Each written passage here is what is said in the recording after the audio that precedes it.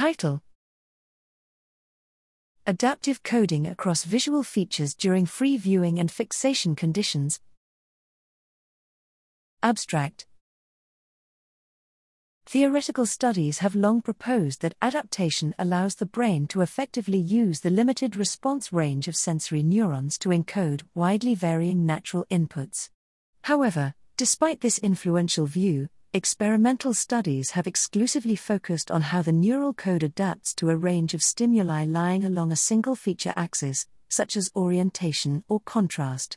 Here, we performed electrical recordings in macaque visual cortex, area V4, to reveal significant adaptive changes in the neural code of single cells and populations across multiple feature axes. Both during free viewing and passive fixation, populations of cells improved their ability to encode image features after rapid exposure to stimuli lying on orthogonal feature axes, even in the absence of initial tuning to these stimuli. These results reveal a remarkable adaptive capacity of visual cortical populations to improve network computations relevant for natural viewing despite the modularity of the functional cortical architecture.